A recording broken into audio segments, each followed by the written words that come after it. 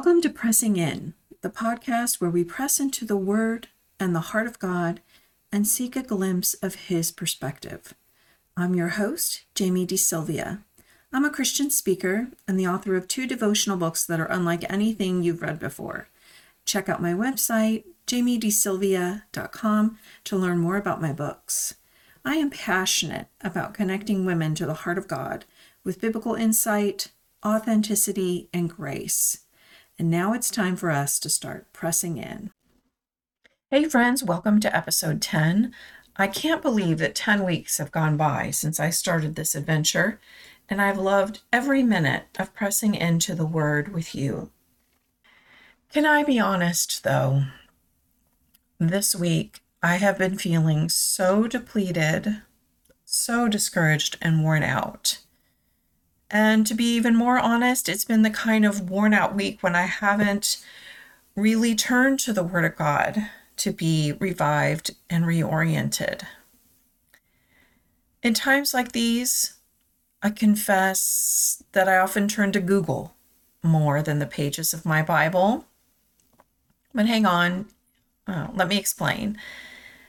Sometimes I hear the whispers or fragments of a Bible verse that the Holy Spirit is probably trying to bring to my worn out and cluttered mind. So often I will Google that word or that phrase that is trying to break through into my spiritual consciousness. And so I'll Google the word and I'll add Bible verse and then hit search. And it comes. The word that I need is right there in front of my eyes. Sometimes I feel a question or a concern that's rising up in me. So I'll Google that thing and I'll tack on Bible verse. A bunch of search results will come up declaring what the Bible says about my current heart cry. So today, I Googled God is with us Bible verses, and I'm going to share with you some of those results in case you're feeling worn out too. Maybe you're feeling disconnected. Maybe you feel hungry, but you just can't get to the table. Maybe you're discouraged. Maybe you're too worn out to reach out. So here, I am going to share what Google and the Word of God has to say to you and I as God's beloved children. Forgive me, I'm on the verge of tears. From Isaiah 41, verses 8 through 10. I'm going to do my thing here and let the Lord lead me and switch some pronouns around so that when needed, these verses are going to be the Lord speaking directly to you and I. Isaiah 41, 8 through 10. But you, my servant, whom I have chosen, I have brought you from the ends of the earth, from the farthest corners where you've run or wandered. I have called you, and I have said, you are my servant. I have chosen you. I have not rejected you. So do not fear, for I am with you.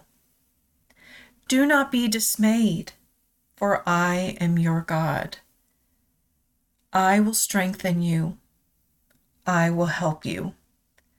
I will uphold you with my righteous right hand. Now from Zephaniah chapter 3, verse 17. The Lord your God is with you. I am the mighty warrior who saves you. I take great delight in you. I come to you in love.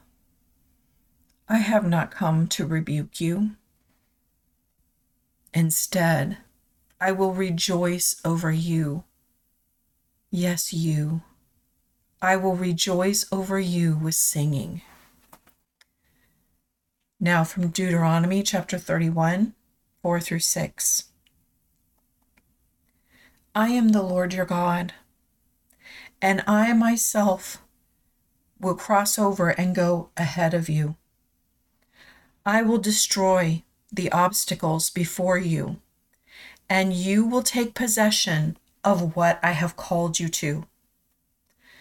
I will deliver everything to you, and you must do all that I've commanded you. Be strong. Be courageous. Do not be afraid or terrified by what you see before you. For I am the Lord your God, and I am going with you. I will never leave you, and I will never forsake you. Romans 8, 31 through 38. I'm going to jump around a bit here. If God is for us, friends, then who can be against us? I am the Lord who did not spare my own son, but gave him up for you all. So don't you think that I will graciously give you all things? And who can bring any charge against you, the one I've chosen? I am God, the one who justifies. And who or where is the one who condemns you? No one. Christ Jesus, who died, my son who died, and who was raised to life, is at my right hand, and he is also interceding for you. And who will separate you from my love? Will hardship or trouble separate you? Will persecution or famine or danger or sword? No. In all these things, I have made you a conqueror.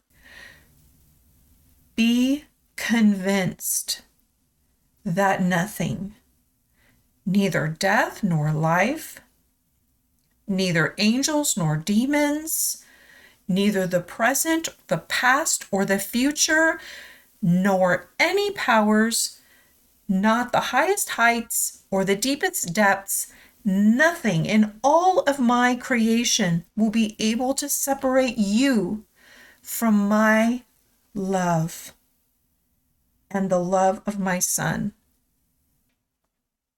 Now, John 14, verses 15 through 27. Do you love me? Try to keep my commands.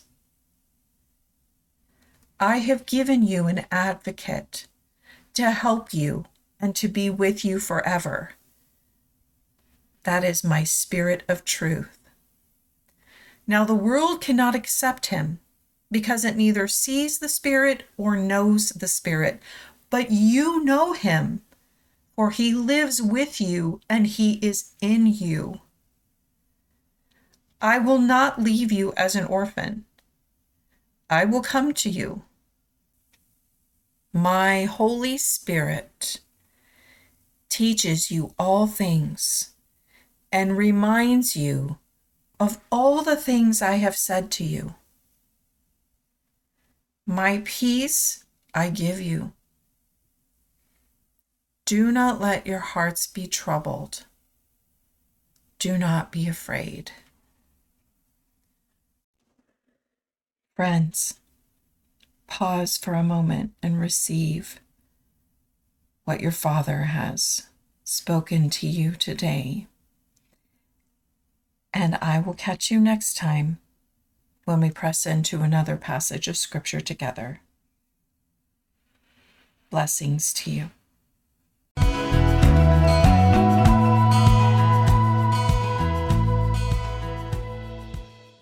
Thanks for listening to Pressing In with Jamie DeSylvia.